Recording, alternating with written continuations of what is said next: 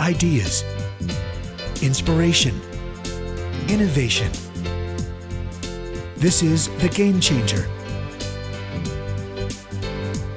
And now here's your host, Chicky Fitzgerald.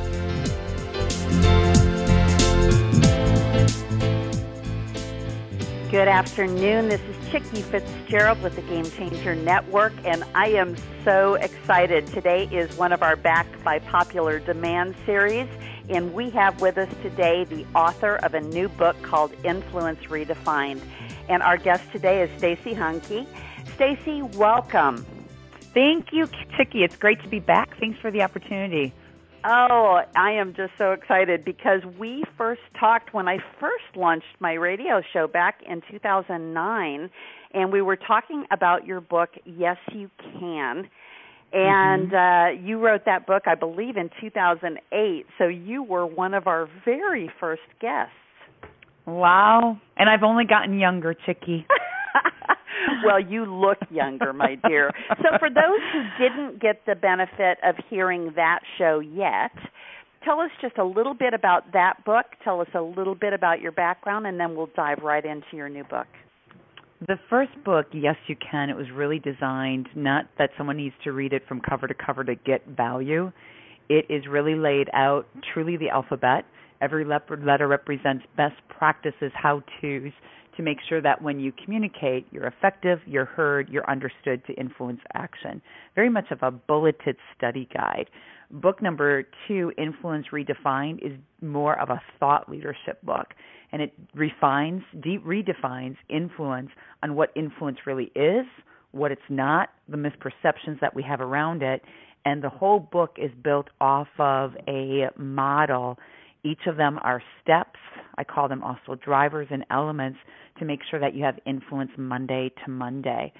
A little background on where this all came from. Stacey Hanke Inc. was founded in 14 years ago, and we really focus on the spoken word. When I say we, there's a group of instructors on my team that travel from coast to coast to work with directors to the CEO seat.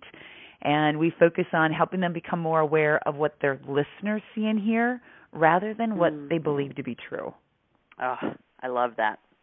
I love that. Well, give us a little bit of your background. My background, I've always been in communication. I've done a lot of learning and development roles for large Fortune 500 companies. I had truly the honor and very much fortune to have some amazing coaches throughout my life, whether they were my bosses or mentors that I hung on to their shirt tails in corporations. I also, at some point in my career, very early in my career, I was an MC, and I hired speakers. I would introduce them at conferences. I'd sit in the back of the room at Chicky, and I'd observe and pick apart what was working. Where did they really connect and engage with their audience? I would hang on to their shirt tails as well and had them mentor me over the years. And at that point, that's where I knew, all right, it's not just about having a topic and motivating people. It's about how do you show up, how do people experience you, and then what do you leave behind? Meaning, what can they learn from you? Practical, immediate how-tos. After doing a couple of stops throughout some Fortune 500 companies, I found my way to Chicago 18 years ago, which is where I reside today. When I first got here, I was hired as a consultant. I did a lot of international work. And at that time, it was very presentation skills focused. I would get back home from a trip and I'd think, I don't feel ethical about what I just did. I taught people how to stand up in front of a group, but they're not going to be doing that every day.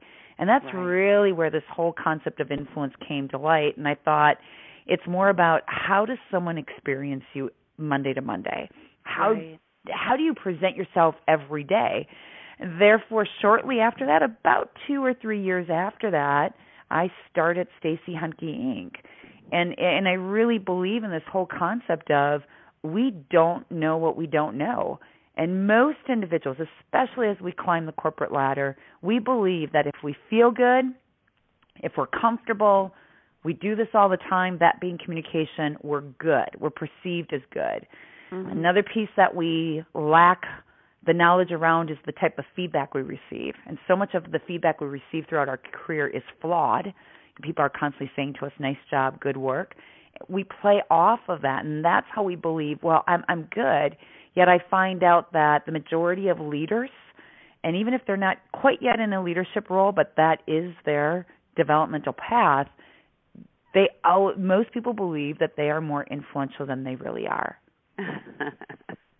Well, I'll tell you what, I absolutely love the cover of this book. And having gone through the cover design process on my own book that's coming out, I know what actually goes into this. And this one is so clever and so demonstrative of what I believe you're trying to show. And I use these, the graphics with the balls to do a bunch of different things, both in my consulting and in how we're working on our technology company. And this particular cover, for those who are just listening and who are not seeing the cover of the book in front of you, there's this wonderful big red ball that is sort of metallic in nature. And instead of, as the leader, like being in front of a whole group of little balls, which in this case are silver, there are some of those balls that are kind of grouping around, and not only just grouping around, but like right up to the red ball. And I was just talking to somebody the other day about, when you do speak at an event, and you can tell the difference in people who really do have influence, because after they speak, this happens, right? This people come up and they just want to be around them. And then, there are the others that doesn't happen to, like no one comes up to talk to them afterwards. That's when you know you need some improvement. That's a good nonverbal sign. Yes, absolutely. So let's dive into the book. And so you start out actually, as the title says, redefining what influence is. And you start out by talking about whether your concept of influence is actually outdated, and not just your concept, but your influence. Right. And we talk about, not to give too much away of the book, we obviously want your listeners to get a copy and pick it up and experience it themselves. I think to create some buy-in by our listeners today, explaining what influence is and what it's not. And I'm sure your listeners can relate. Here's what it's not. It's not about we show up and we turn it on. And I know your listeners know exactly what I'm talking about right now. I'll give an example. You know someone very well, both personally and professionally, and anytime there's a high-stakes conversation, or maybe it's something more formal like a presentation, you can tell they turn it on. And they're caught up in their own dialogue. And they're not really paying attention to the side conversations that are happening in front of them, or the many heads that are down in the smartphone prayer. And usually when all this is happening in front of us, we sometimes think, well, I'm just going to talk louder, faster, torture my listeners even more. To me, influence comes down to two definitions. It's when your body language and your messaging are consistent, they're congruent Monday to Monday to really communicate your purposes and your priorities. Number two, influence is having the ability to move someone to action long after the interaction has occurred. And by that, those two definitions, you can tell this is going to take a lot of work. It's going to take focus. It's going to take discipline. The book lays that out, though, for the reader. Right. And, I know that you do a lot of coaching on this front, and I'm wondering whether with this book it's possible to actually get yourself back on the right track, assuming that you are off track and your influence is indeed outdated. Can you do this on your own, or do you need help? I think you still need some help. I think you need an accountability partner, you need feedback, and you need practice. Those are the three drivers in the book. It's feedback.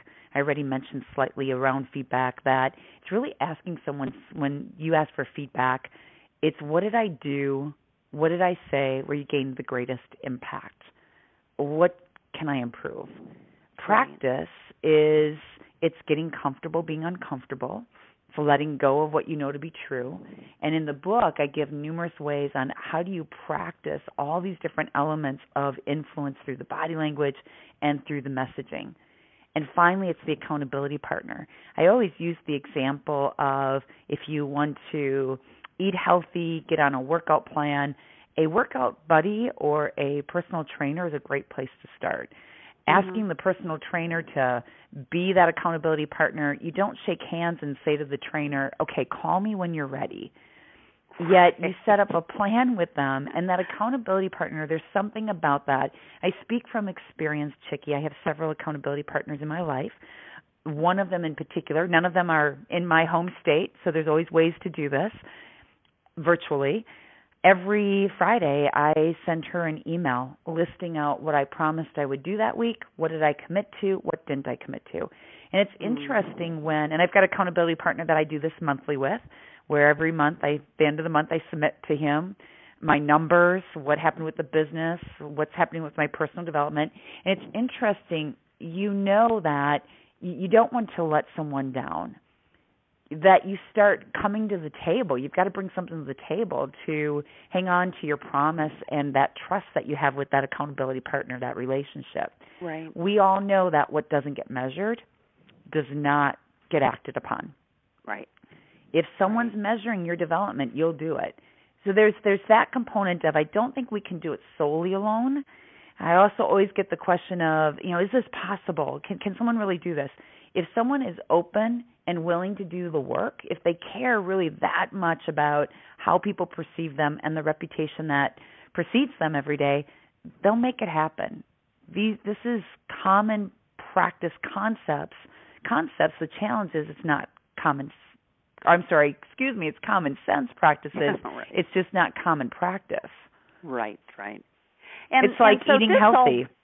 This all boils down to the fact that influence is a choice that you have to make, though. It's because a choice. It isn't just something that happens to you, right? That you just all of a sudden you have it. You really do have to be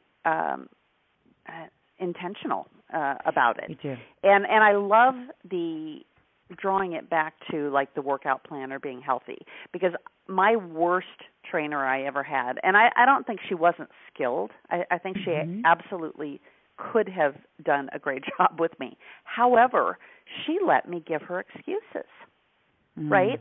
And so if I wasn't feeling like doing it that day, I mean, she just let me get away with it, and she didn't force me to take action and say, well, I realize you don't feel well, so why don't we just walk the neighborhood today, right, rather than you working out with weights or whatever, right? There was a way to do it. And, I think about my own accountability team, because I too have folks who do that for me, but I haven't asked them to hold me accountable. And I think that's the big gap for me, is I always do have those excuses of, well, this is taking longer than I thought, or, I ran into this complication. And I think I'm going to make some changes there in my own relationships to actually ask them to hold me accountable. Good. I think that's really super practical. So let's talk a little bit about the elements of influence, and I know you have developed this model that has the 5 parts. So why don't you walk us through that?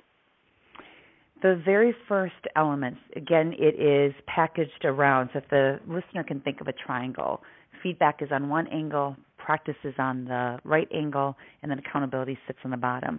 And the very first element is self-awareness.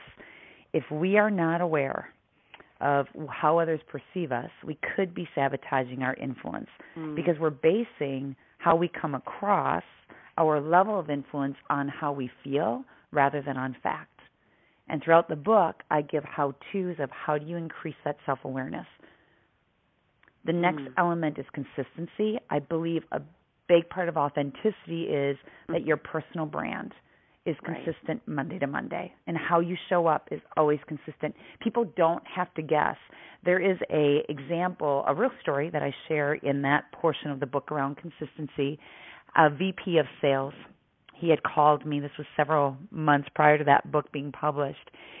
And every Monday, he brings his sales teams together for their weekly meeting. And he had contacted me saying, I think I need your help. A couple of Mondays ago, I was walking to the conference room. My sales team was already there. They did not know I was in the hallway. I overheard someone say, we'll call him Mike for the sake of the example, I wonder which Mike will show up today.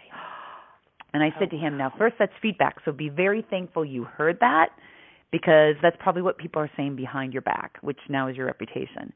So the book really talks about and gives lots of examples of how can you make sure that Monday to Monday, no matter where you show up in your personal life, in your professional life, you're consistent, because consistency equals authenticity. The third element in the book is reputation. I think so much of influence in what I teach, it's reputation management. And it's truly always knowing what your reputation creates. The book asks some very challenging, thoughtful, insight questions on what is your reputation communicating? Do you really know? And you should be checking in with that. That influence itself is a lifelong process. This isn't something that someone will read my book and they're officially influential. No, they're going to have to make that choice, as you had said, to make that happen. The next step in the model element is adaptability. I am a big believer that the only way you can tap into what resonates with your listeners, tap into what they really want, is you need to be able to adapt on the fly. And adaptability, Chicky, to me is that you're really paying attention to what's happening between you and your listener. You're listening. You're watching that body language. You're reading between the lines. If someone is telling you that objection is they don't have the budget to buy into your ideas, yet that's really not the issue. Right. Adaptability is your style, and how are you tapping into someone else's style, someone who's real energetic versus someone who's reserved, someone who likes to get to the point immediately versus someone who takes a while to get that. So adaptability applies to whether it's an impromptu, on-the-fly conversation, Q&A, or it's you came prepared to this meeting with an A to Z plan, and your listeners don't want the A to Z plan. They're changing it on the fly. Right. We've got two more. The next element is impact. I think the whole idea of the definition that influence is moving people to action long after the interaction has occurred, it's because there's something that you did, body language, something that you say, your message, that has this impact on the person, not just during the interaction, but long after the interaction has occurred. And the book talks about this. The book talks about what does impact mean? What are best practices? How do you create that impact? How do you make sure that you do have impact and you stand out from the noise? I talk a lot about in the book on how we live a new world of work called noise. Think about how many messages you've already received today. As someone who's influential Monday to Monday, you know what to do to make sure that you and your message stands out from the crowd, from the noise, no matter what medium that is. Right. And all of those are in line, and feedback and practice and accountability is a consistent process in your day-to-day. The top of the model is influence. Mm.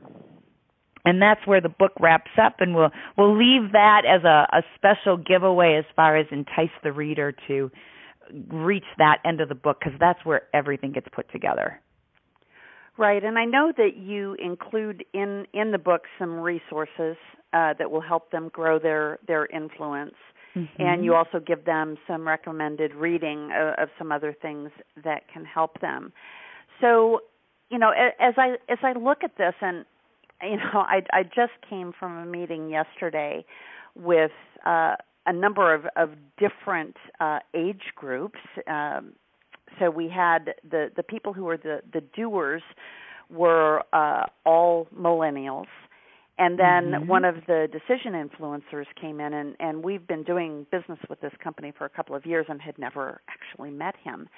And it was clear that the level of communication for the individuals who had been involved in the project was very, very tactical. And as you said, somebody comes in wanting to lay out all of these things that need to be done, whereas the person who really is going to influence what happens, that's not the way they communicate at all.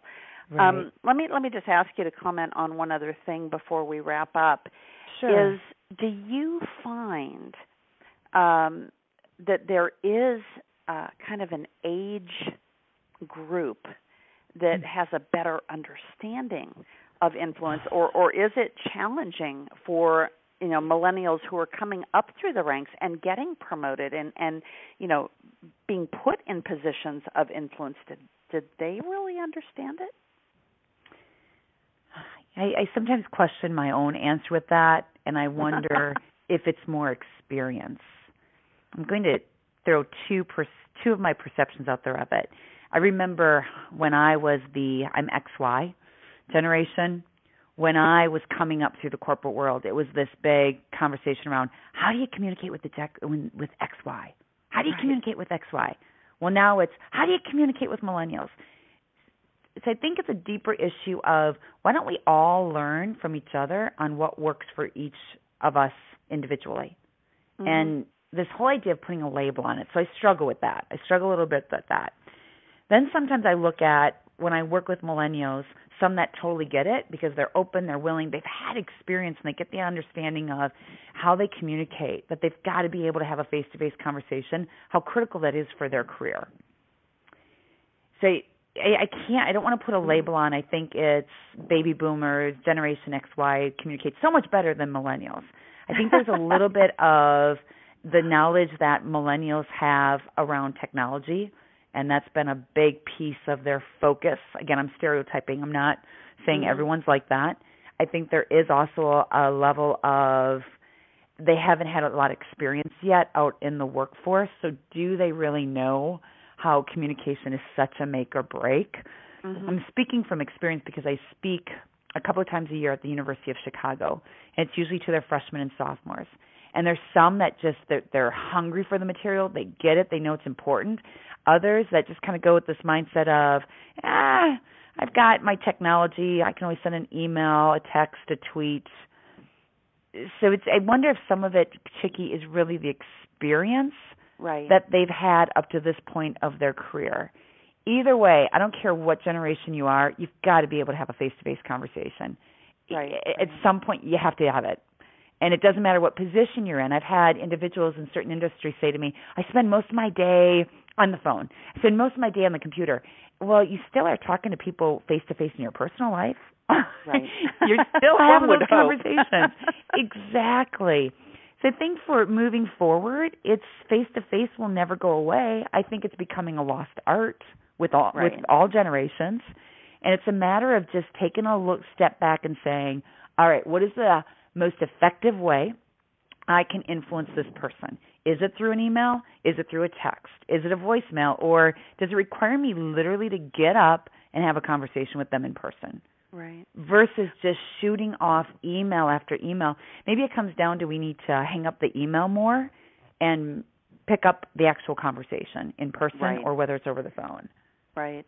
Well, as I'm looking at your model here, it occurs to me that I wish that this could be integrated back into our education system because I think about all the things. And I've got a son who's still in high school, even though I'm on the upper end of the boomer scale. Wow, but yes. I still have young kids because I started really late. But I think these things of feedback, practice, and accountability, and then the whole issue of self-awareness, consistency, reputation, adaptability, and impact are things that our kids don't necessarily understand. And so it's so important to, and again, maybe this gets over that generational thing, because I think you're absolutely right that it's experience that makes that happen. But if you are learning the things, right, whether you're learning the technology or you're learning your craft or whatever, but you aren't learning how to communicate, then it doesn't matter how good you are at what you do. You're just never going to have that influence. I think you can be the smartest person in your industry if you cannot communicate it in a way for people to understand, to be able to absorb the message and to act on it. Does it really matter how intelligent you are? Right. Right. Well, Stacey, can you give our listeners the best way to follow you if they're just interested in seeing, what else you have coming out and how you're communicating, to your regular audience, or if they want to come in and hire you, how can they best reach you? Best way to reach us, all of our resource, any of the social media outlets that we're on is through our website, which is my name on it. It is CEYHAN as in Nancy, KEINC.com. And Chicky, the book is also out on Kindle version on Amazon. Stay tuned. In the next month on our website, the audiobook will also be available. Oh, excellent. Excellent. Well, Stacey, it has been terrific, and I can't wait to dive into this book. I am going to be appearing a bunch over the next number of months as my book comes out, and I think I need to revisit this because as an entrepreneur and for a long time a solopreneur, I spend so much time alone, and I don't have a team around me, so this whole issue of influence is something I know I need to be better aware of, even though I'm not leading a large group of people. But again, the subtitle of this book is Be the Leader You Were Meant to Be, Monday to Monday. The name of the book is Influence Redefined. Stacey, I hope you have a wonderful weekend, and if I get a chance when I'm in Chicago, I will give you a shout. Thank you so much, Chicky, and any of our listeners today who pick up the book. Enjoy every page. I'm honored to be a part of your interview. Thank you. Oh, thanks so much, Stacey. Take care.